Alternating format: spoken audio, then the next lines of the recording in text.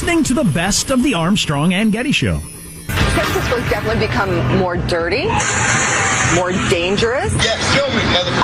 I'll kill you. Rather than confront the drug use like a normal city, San Francisco enables drug use by distributing roughly 400,000 free syringes every month.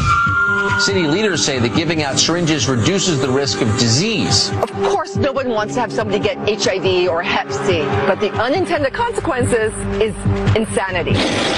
So that's from last night's Tucker Carlson on Fox, a national show, a national story on the, second most watched cable news show in America, focusing on San Francisco. I think partially because Tucker Carlson used to live there. Mm-hmm. Another reason would be that it's just so extraordinary.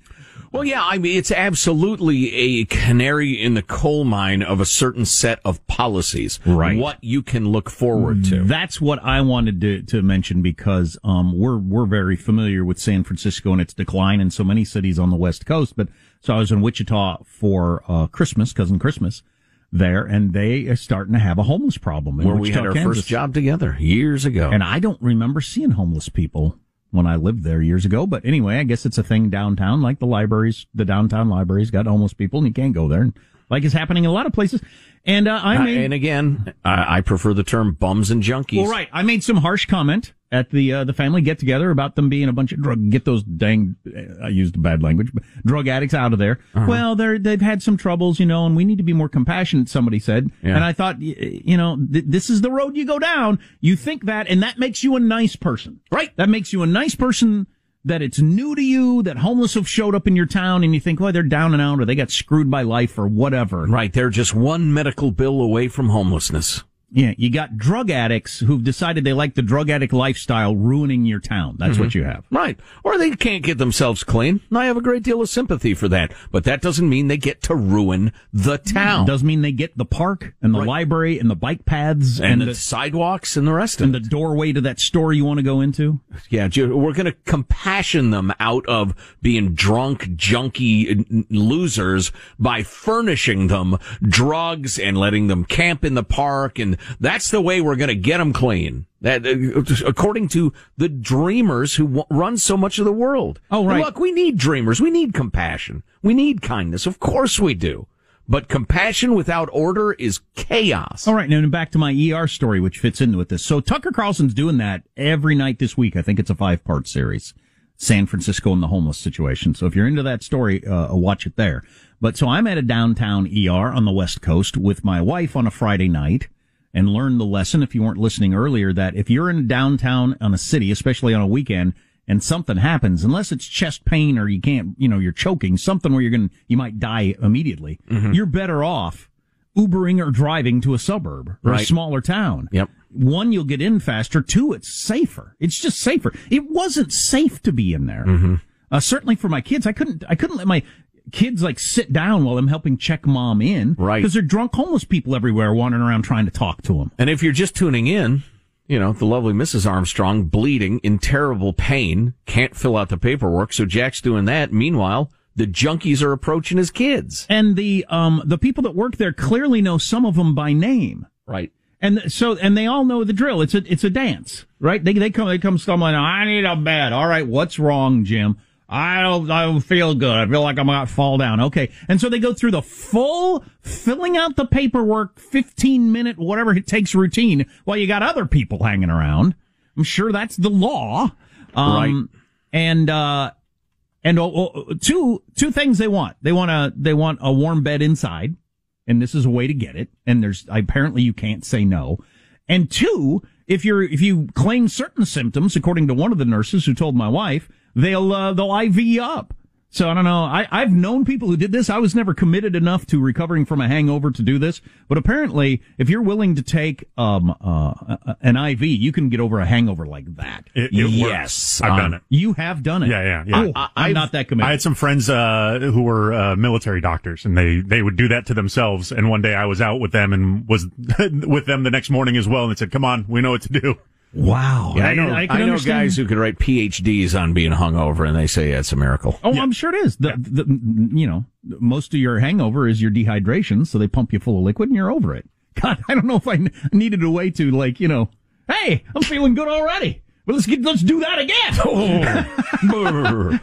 Yeah, I need the pain of the hangover to adjust your lifestyle. But anyway, so the homeless, the street addicts have figured that out. So they'll go into the hospital. And I'm happy to pay for that, of course, as a taxpayer. Well, I love the idea of paying for you to get your IV, to get back on your feet so you can go out and beg for more money to get drunk again. Well, and please, how about I'm in pain? I'm in lots and lots and lots of pain. I need some opioids. They got to give them to them. Yeah, I don't know how that works. Well, listen, what makes it even worse in Cal Unicornia, where realism has gone to die, is that there is a law that was just passed, I think it was beginning of last year, which reminds me, we have to get to some of the absurd new laws that have been passed by America's legislatures at some point for 2020. But the new law in Cal Unicornia requires hospitals to offer homeless patients a meal, clothing, and other services before sending them to somewhere that has agreed to take them. You have to prove you have a bed for them before you kick them out, which is just insane. I don't know. The problem with the drive-by voter, and part of the problem is government has become so vast and is involved in so many aspects of virtually everything. It's impossible for the average voter to understand what government does and have a solid view of what the policies ought to be. That's just asking too much of people. God dang it. Which is one of the reasons I'm a small government advocate. But the drive-by voter hears the emotional description of an issue like this, and it's so easy to persuade them to do the progressive thing because it sounds good, which is why the Democrats want to register children as voters now, because you can sway children with emotional arguments really easily.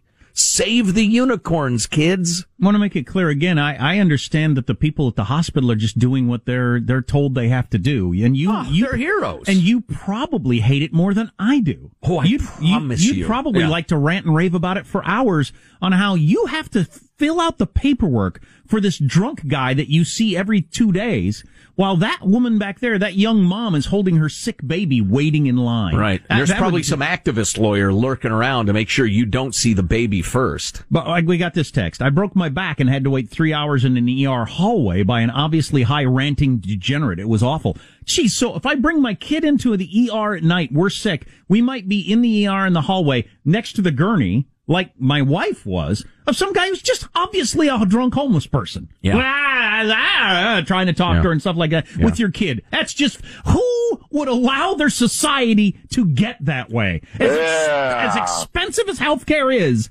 you got to put up with that when you need to take your kid to the ER? Holy crap. Note here from Craig, my wife fell through an open hatch on a boat. Reminds me of my unfortunate and unavoidable boating accident a number of years ago. I remember that, yes. I tumbled down the stairs of a sailboat while the steps were wet. I believe there was drinking involved, was there not? I don't recall specifically. It was a good thing there was, man. That was some serious pain. Anyway, but she had to wait 2.5, 3 hours to be seen with 7 broken ribs in line behind a room full of obviously drunk and high, bums. Yeah, I'm not kidding. If I broke my ankle and was in horrific pain, I would still, and I'm downtown somewhere, I would still say, get me to, nice suburb. Right. Because you might as well. You're going to be in the same amount of pain. Yeah. Except you're going to be sitting next to scary people. Yeah. You're going to wait just as long. Yeah. I had to take a long-ish ride to an emergency room once in terrible pain, and you kind of settle into it. Doesn't get worse. You just gotta, and before you know it, you're there. So that's some solid advice. Especially if you are in the more progressive corners of America where order has broken down. Oh yeah, to wrap this up, how does this story end? I mean, 'cause surely society won't continue to put up with this, will it? I mean, I realize democracies move really slow. Yeah. But surely society won't put up with that when enough people have had that ER experience. Well, those of you who do not live in admittedly wonderful, or at least formerly wonderful places, like Seattle, Portland, San Francisco, Sacramento, San Diego, Santa Rosa, California is dealing with a huge crisis of bums and junkies. If you don't live in those places, just be warned. If you let these unicornian policies in, we need to let people camp in the park because they're unfortunate. You let that camel's nose under the tent, you can have a park full of camels. In this case, we're bums and junkies. Armstrong and Getty. Armstrong and Getty. This is the best of Armstrong and Getty. 400 hiring managers reveal when it's okay to lie on your resume. I'll just read this as it's written. You've probably lied on your resume and your hirer knew it. I have not lied on my resume. This is the finding of a study of 800 job applicants and hiring managers, 400 on each side, by a company that vets job applicants. Of the whopping 78% of applicants who misrepresent themselves on resumes, this is how they do it. 78% misrepresent themselves. Well, as we said, you might exaggerate a little your duties at a job or whatever. Yeah. I don't know if that's lying. Anyway, I managed this as opposed to I was managed, you know. That's a stretch. 39% claim a degree from a more prestigious university. Nobody's ever going to check that. Really? 40% of people say they went to, well, back to the elite university thing. Well, I think the key I hate you. I think the key would be to not go with Harvard, Yale, or Stanford. You just go from a community college thing to some state school somewhere. And nobody's ever going to check that. So just move up one class. By the way, you're lying about something that doesn't matter. Right. So that's one of the reasons they ignore that lie, because who freaking cares? You may well have gotten a much better education at your lesser school. That can't be possibly true. Well, that is impossible. Yeah, okay. The more you spend and the bigger the buildings, the better the education. We all know that. Everybody knows that. Is Lori Loughlin's child there or not? 41% alter titles such as manager to director. You change manager to director. Okay. I was the director of cleaning the bathrooms at the first radio job I had. Oh, don't remind me. Those salespeople were disgusting, too. Oof. End of a long day. It's a sickener. 42% make up relevant experiences. Okay. 45% falsify reasons for leaving a prior job. You're not going to say the boss was an idiot. I got caught stealing the coffee. I think shading reasons you left your previous job, that one is very, very common. Well, yeah.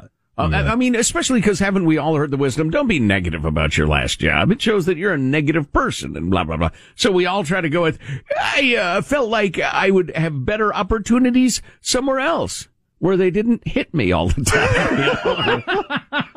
Where the work wasn't mind-numbing and insulting to my very dignity as a human. Do you think that holds up the idea of don't ever say anything negative about your previous employers? I don't know if that makes sense in the real world. You got to be careful. I think if you're reasonably effective at speaking, you can twist it. You can make it into something that sounds positive. I felt like the team environment there was not productive. There was a lot of backbiting and hostility, and I'm really looking for a place where people can join together and do great work. That's negative, but it's positive, as opposed to, they're a-holes. They didn't like me because I'm not from there. Yeah, it was all about who you know. Right. Yeah. It's not even who you know, it's who you bleep. You know, it's just, if you come off like that, it's not good. Hilarious. Half of people claim longer tenures at jobs to omit an employer. I think I may have done that one. Oh, look out. I think I may have done that one. There was a period of time when I was living in Kansas City where I had a lot of jobs. And there was one job I did. I'm not sure that guy would have said nice things about me. So I kind of made this one a little longer at the beginning, again, that one a little longer at the end, and they touched. You know what I mean? So there's not a gap. Yeah. To try to put in that other job. Yeah. Yeah. I may have done that. But so that half of people do that. And 60% claim mastery in skills in which they are not masters. I'm an excellent flute player. I'm a black belt in Krav Maga. I think it's probably more like, in Excel or, right, one of your computer programs or something. I've always wanted to buy a royal title, be an archduke or something like that. I wonder, do people ever say that? I'm actually an archduke. Do you remember our old producer Dominic, God rest his soul? Yes. He said in Hollywood, you always say yes. He said, whatever they say, can you ride a horse? He said, absolutely. Yeah. You just, you just get the job and then you figure it out later. Mm-hmm. Can you do martial arts? This is a movie. Oh, please. Of course. Martial arts. I teach. Yeah.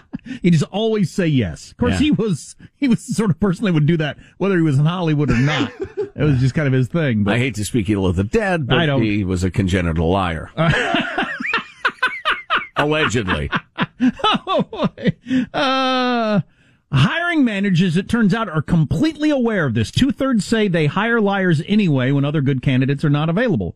What hirers won't tolerate is faked references, which they say is the worst thing an applicant could submit. Interesting. Mm-hmm. So having your buddy be the former VP of accounting there at Dude, Norwell I need you for the next 3 days. Every time you answer the phone, I need you to say Cornwall Industries. Yeah. Could you do that for me? Just don't ask questions. No problem is what I would say because I'm a good friend. Yes. Cornwall Industries. Oh, Jack was a fine employee. Oh. We hated to see him go. We knew he was too good for us, though. We knew he was bound for great things. All the women wanted to have his baby. All the men wanted to be him. Oh, yeah. People are always saying that in references. Hiring managers are most understanding about inflated GPAs. Nearly 92% said that they would still consider hiring somebody who would increase their GPA. From 1.8 to 3.8, I've never had a job where having a higher GPA would have made any difference, but so I don't know. I don't know. I'm not, I don't know what the rest of the world's like. This varies so much from field to field. Sure. Especially these days. You're some kick-ass coder. Nobody cares what you got in English 101. Right. That sort of thing. Plus, haven't study after study showed that B students end up being more successful than A students because they figure out what they're interested in and they get after it hard as opposed to just kind of running themselves ragged. Plus, in college, it's all about who you know. You got to kiss ass to get a good grade. Not. That's what I found out. No. That's what I put on my resume. You're just bad at it. Old boss had it out for me. Exactly. Or in. He was a jerk. Oh, boy. All right. So they were all jealous of me. That's why they didn't like me. That old job. Everybody's jealous of me. That plays well. Yes, say that. Definitely. Put that in your cover letter. Armstrong and Getty. Armstrong and Getty. This is the best of Armstrong and Getty. Our interdependence with China economically is a topic we brought up a number of times, and it's a troubling roadmap ahead. Because we are addicted to a large extent to Chinese manufacturing, the Chinese market to sell our goods, the rest of it. And it is a loathsome and backward communist regime. And to get involved with another party that's got that many problems. I mean, it's like your new boyfriend is, well, he's a great guy. He's got a good job. He's certainly hot. He's a tweaker. He's a compulsive shoplifter, and he's accused of attempting to kill his mother. All his credit cards are maxed out. Right, but we have a great relationship, and he's so sweet. That's China. There are so many danger signs in our relationship with them. And it is my opinion, and as it turns out, Tucker Carlson's, that we have, for the purpose of costs and profits and the rest of it, given away some critical areas of our economy, particularly our manufacturing capacity, to China. And it's become especially clear in terms of medicine and medical equipment. And Tucker was talking about that last night. Now is also the time to start looking ahead to the future. Think about what it would mean to face a deadlier version of coronavirus. It's not unimaginable. It's very easy to imagine. Are we ready for that? We're not ready now. We ought to be. One of the first things we can do to prepare ourselves is break our dependence on China for essential medical supplies. Last week, China's official news service published a piece gloating that the country has brought coronavirus under control. The story claims the rest of the world should apologize to China for criticizing the country over the virus, and then drops this not very subtle warning. Quote, if China retaliates against the United States at this time, in addition to announcing a travel ban on the United States, it will also announce strategic control over medical products and ban exports to the United States. If China announces that its drugs are for domestic use and bans exports, the United States will fall into the hell of a new coronavirus epidemic, unquote. Can you pause In other that? words, And he brings up a number of medicines a little later in the report, including hypertension, high blood pressure medicine that I take that's manufactured in China. I know because it's been recalled 3 times in the last year or year and a half for manufacturing imperfections and contamination, allegedly. Let's not let go past what the Chinese Communist government said. Y'all keep giving us a hard time. We'll announce that all the medicines manufactured here are for here, and you're not going to get any of them. Now that, my friends, is a threat. People are moaning and crying out, especially on the lefty media, about, a 20% tariff on some, bull crap. They're going to embargo all the medication. How long would it take us to ramp back up again? I can't even imagine. Let's roll on a little more. threatening to kill us. And that's not an empty threat. We really are that dependent on China for masks and medical equipment, for basic medicines, for pharmaceuticals of all kinds. It is shocking to wake up one morning and find ourselves in this supine position, dependent on a country that hates us. The people who did it, who made us this dependent on a hostile foreign power, deserve to be punished for what they did. That won't happen, probably, but at least we can try to fix the damage they caused, and there's a lot of it. The Chinese coronavirus will get worse. Its effects will be far more disruptive than they are right now. That is not a guess. It is inevitable, no matter what they're telling you. Let's hope everyone stops lying about that, and soon. Well, interestingly enough, go ahead. I'm not worried about the coronavirus. I am worried about the relationship with China, though. That is a Tucker's major been problem. super alarmist on the coronavirus for whatever reason.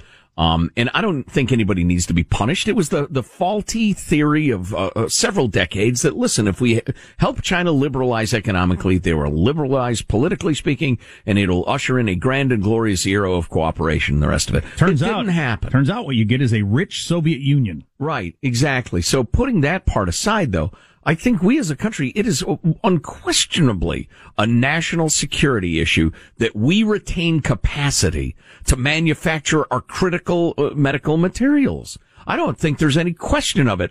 And call it naivete or greed or whatever that got us to export that capacity to the evil Chinese regime. I mean, whatever it was a bad idea, and we ought to be seeking to rectify it.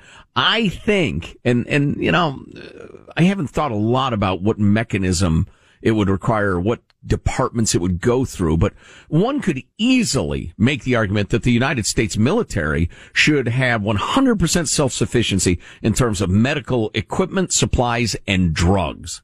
And at that point, we could certainly talk about the American people ought to be self-sufficient. I think it's a conversation that needs to be had. Yeah. Most days, I was just thinking about it. I was going through what I've got on my body. Most days, many days, everything I'm wearing is made in China. Every single thing I've got on my body is made in China a lot of days. Now, that's not crucial like medicine, but then you got the weird moral thing of, so we're cool with getting slightly cheaper socks and underwears because it was made by slave labor. Yep. I thought we had a real problem with slavery in this country. Yeah, there's a huge amount of slave and prisoner labor in China. And the prisoner labor is slave labor. Yeah. Slavery is still going on in China, and it's allowing me to have cheaper socks. Are we okay with that? Apparently you gotta lower your ideals of freedom if you want to suck on the warm teat of China. It's well said. Michael, I think we need transition music.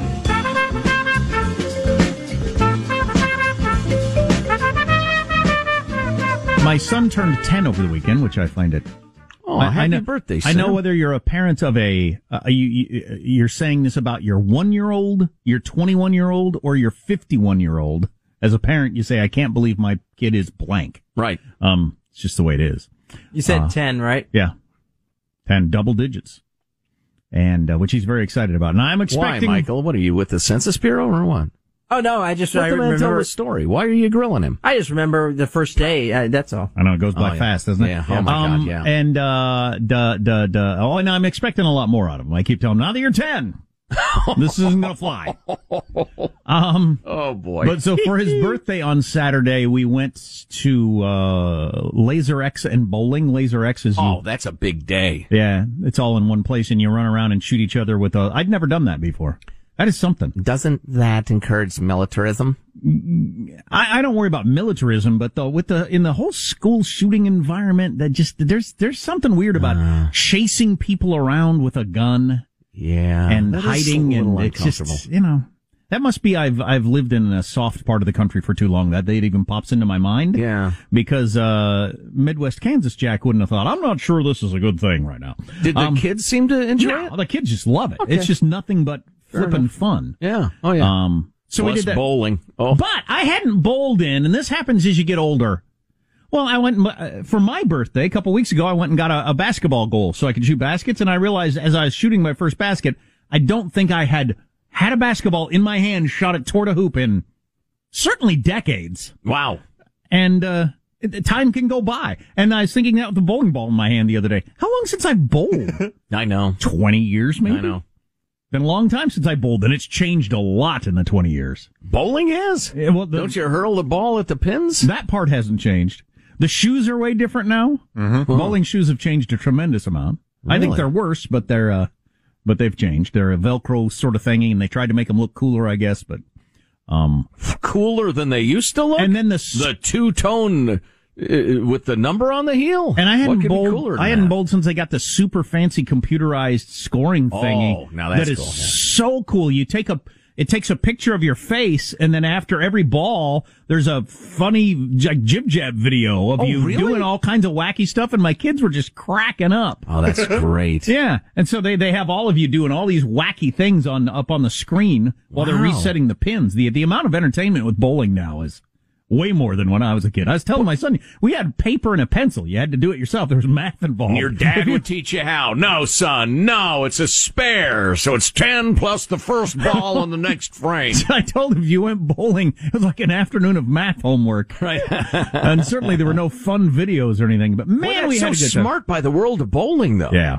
Because, alone, the game itself could seem a little anachronistic, a little old-timey, but that's super smart. Yeah, I bowled. I'll bet that's what they talk about all day long at your bowling industry conventions. I did win, so as I'm also the fastest person in my family, I was the number one bowler. I rolled a sweet 120. Oh, way to dominate children. It's really knocking them down. Really impressive.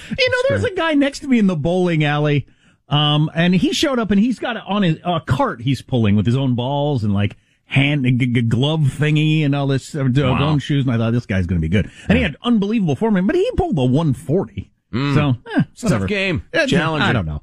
I've bowled a lot, and I've bowled like once every decade, and my score stays the same. Well, as I've said before, this is my one comment on bowling. 12-year-old Joe and 30-year-old Joe and present Joe could all bowl, and we would tie. And there was a time in my life I tried hard to improve, right. And I just never could. So, on the other hand, one day, this is if you know anything about bowling, you're going to think this story's hilarious. If you don't, you won't. I went to bowl with my buddy Rich from Detroit, bass player from the Dead Flowers, and I bowled a 102, a 227. Whoa, that's a serious score. And a 97. That hurts your average. Back to back to back. There you go. A 227 and 97. The blind pig found an acorn, then immediately coughed it up. And when I went up to pay, I was expecting the last time I bowled, it would have cost like $3 each. No. That was almost $60 for the four of us to bowl. Oh, yeah. With the rent and the shoes. I thought, this is going to be like $8. I had a $10 bill out. Those jib-jab videos aren't free, Jim. Yeah, actually, they are. You're listening to the best of the Armstrong and Getty Show. Armstrong and Getty. Armstrong and Getty. This is the best of Armstrong and Getty. So here's something cool. Google Glass kind of came and went, or I don't know if it didn't work, or people thought they looked bad, or what it was. But yes. How about a smart contact lens that does a lot of the same sort of stuff, and it's getting really close to reality, like it's going to be coming out soon. Someday when you walk down the street, a user interface will appear like a floating screen in front of you, and you might see your heart rate, your glucose reading, whatever you. That's all I need. Whatever you set it for. I don't need to see my heart rate all day long. I needed that glucose thing last night as I was shoveling Delaney's ice cream into my mouth. I don't need that information all the time. Perhaps a weather forecast. You know what? The glucose thing would be good. The more I think about it, I've allowed myself to get too fat a handful of times in my life. And I think it was the last time, but anytime I get a little fat, The doctor says, I do the blood work a couple of times a year, or whatever. And the doctor said, hey, your blood glucose is too high. You're not in Diabetesville, but you're on the road. And it's really hit me. It's sobered me. It's made me want to cut down, and I've lost weight. I think if people understood that measure and knew they were getting there, I think that might be really useful. Like on a moment-by-moment basis? I mean, my heart rate and blood pressure now goes up and down and up and down. But like on a moment-by-moment, like you're at a restaurant and you're looking at your glucose number and you think, I'll pass on the dessert. I'm pretty high already. Like, you think people would start doing that? No. Or, you're young, shut up. I think if we as a society, if the medical associations or whatever ran these public service announcements commercials that said, if you ever see a 108, be careful, you're heading toward diabetes. We really established that. I think I'm with Sean on this. I think it would go back to, it'd be similar to what we were talking about last hour, where people in the top quintile get another decade of active life than people in the bottom quintile of finances. And then we're trying to figure out what other things fit in there, education, lifestyle, all this other stuff. But the sort of person that would have the glucose reading in front of them, yeah, they probably are going to do the right thing. The person that isn't going to do the right thing is going to turn that off. They're not going to have that on their screen. Jack, if I can save a single person, that's enough for me. But they're not going to look at it. Yes, they are. The person I'm thinking of did. You're looking at by definition, the person I've saved looked at it. You're going to have a government program. You have to have leave the glucose. That'd be the future. That's the future. No. I didn't say that. Future, though. That would be the future, yes, though. It would. You get Bernie care. You get government health care. That will be the future. If we're all paying for each other, right? We all supervise each other. It's mandatory that you have that number in front of you all the time. But anyway, circle of trust or something they said in the Chernobyl movie when they were describing communism. No, that's not a person trailing you. We are all just making sure that we are all on the same team. That's pretty good. That sounds nice. Yeah, good. That's a good thing. Bernie, I'll bet you think it's good. You're communist! We've sidetracked this conversation, though, about this wonder of technology, because you don't have to have a glucose reading in front of you. Oh, sorry. You walk down the street and you got a screen that floats in front of you, and you might have your health statistics, you might have the weather forecast, you might have a map in front of you. Oh, I turn here, that's the store's over there. Maybe we've talked about this before, maybe the name and title of the person you're about to run into. See, that's Jim my favorite Smith, thing ever. President of marketing for this company. You had lunch with him last month. Right, Jim! you could throw notes. Yeah. There are also industry-specific things that these can be used for. One of the demos that the company putting this out gave to these reporters was targeting a very specific set of customers, firefighters. I saw a floor plan of the burning building I just entered. Wow. Yellow lines began to form outlines of tables and chairs within the smoky room. Graphical symbols marked the locations of other firefighters, even when they were separated by me by a wall.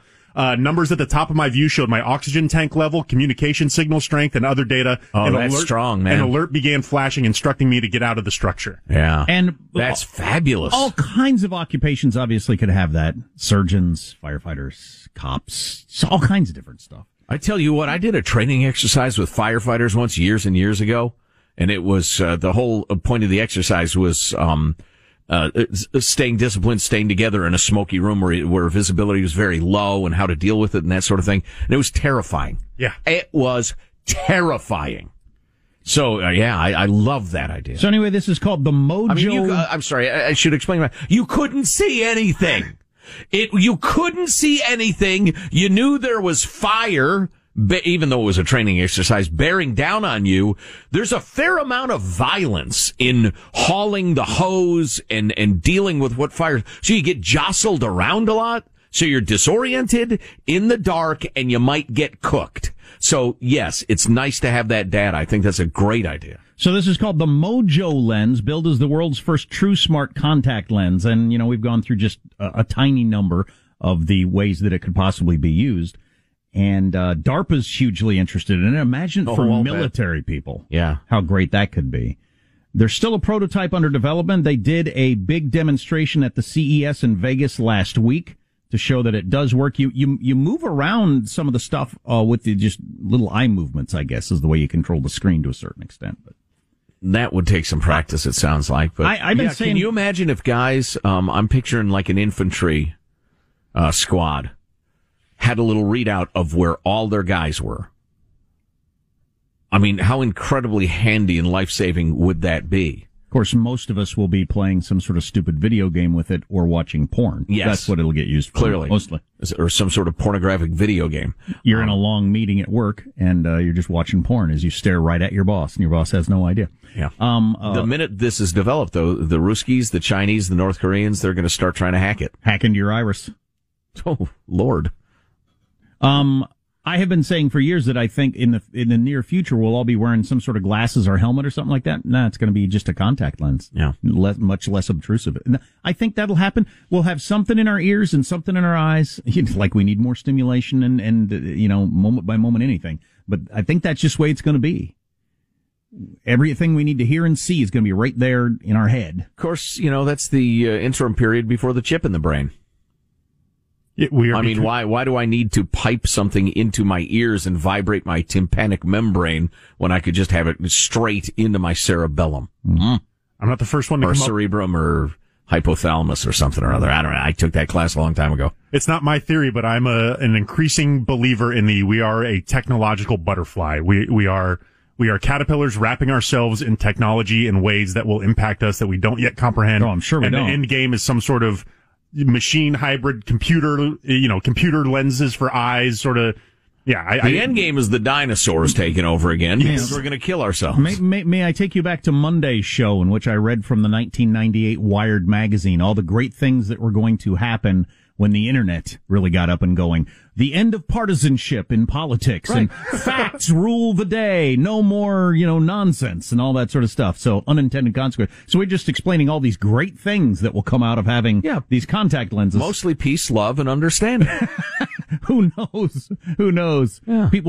Half of people have committed suicide because you can't stand that much input in front of your eyeballs all the time. Well, what are you going to do? The good folks at Google are taking a very close look at the mass suicides in America, but blah, blah, blah. Anyway, it'll be exciting. I hope it happens in my lifetime. Armstrong and Getty.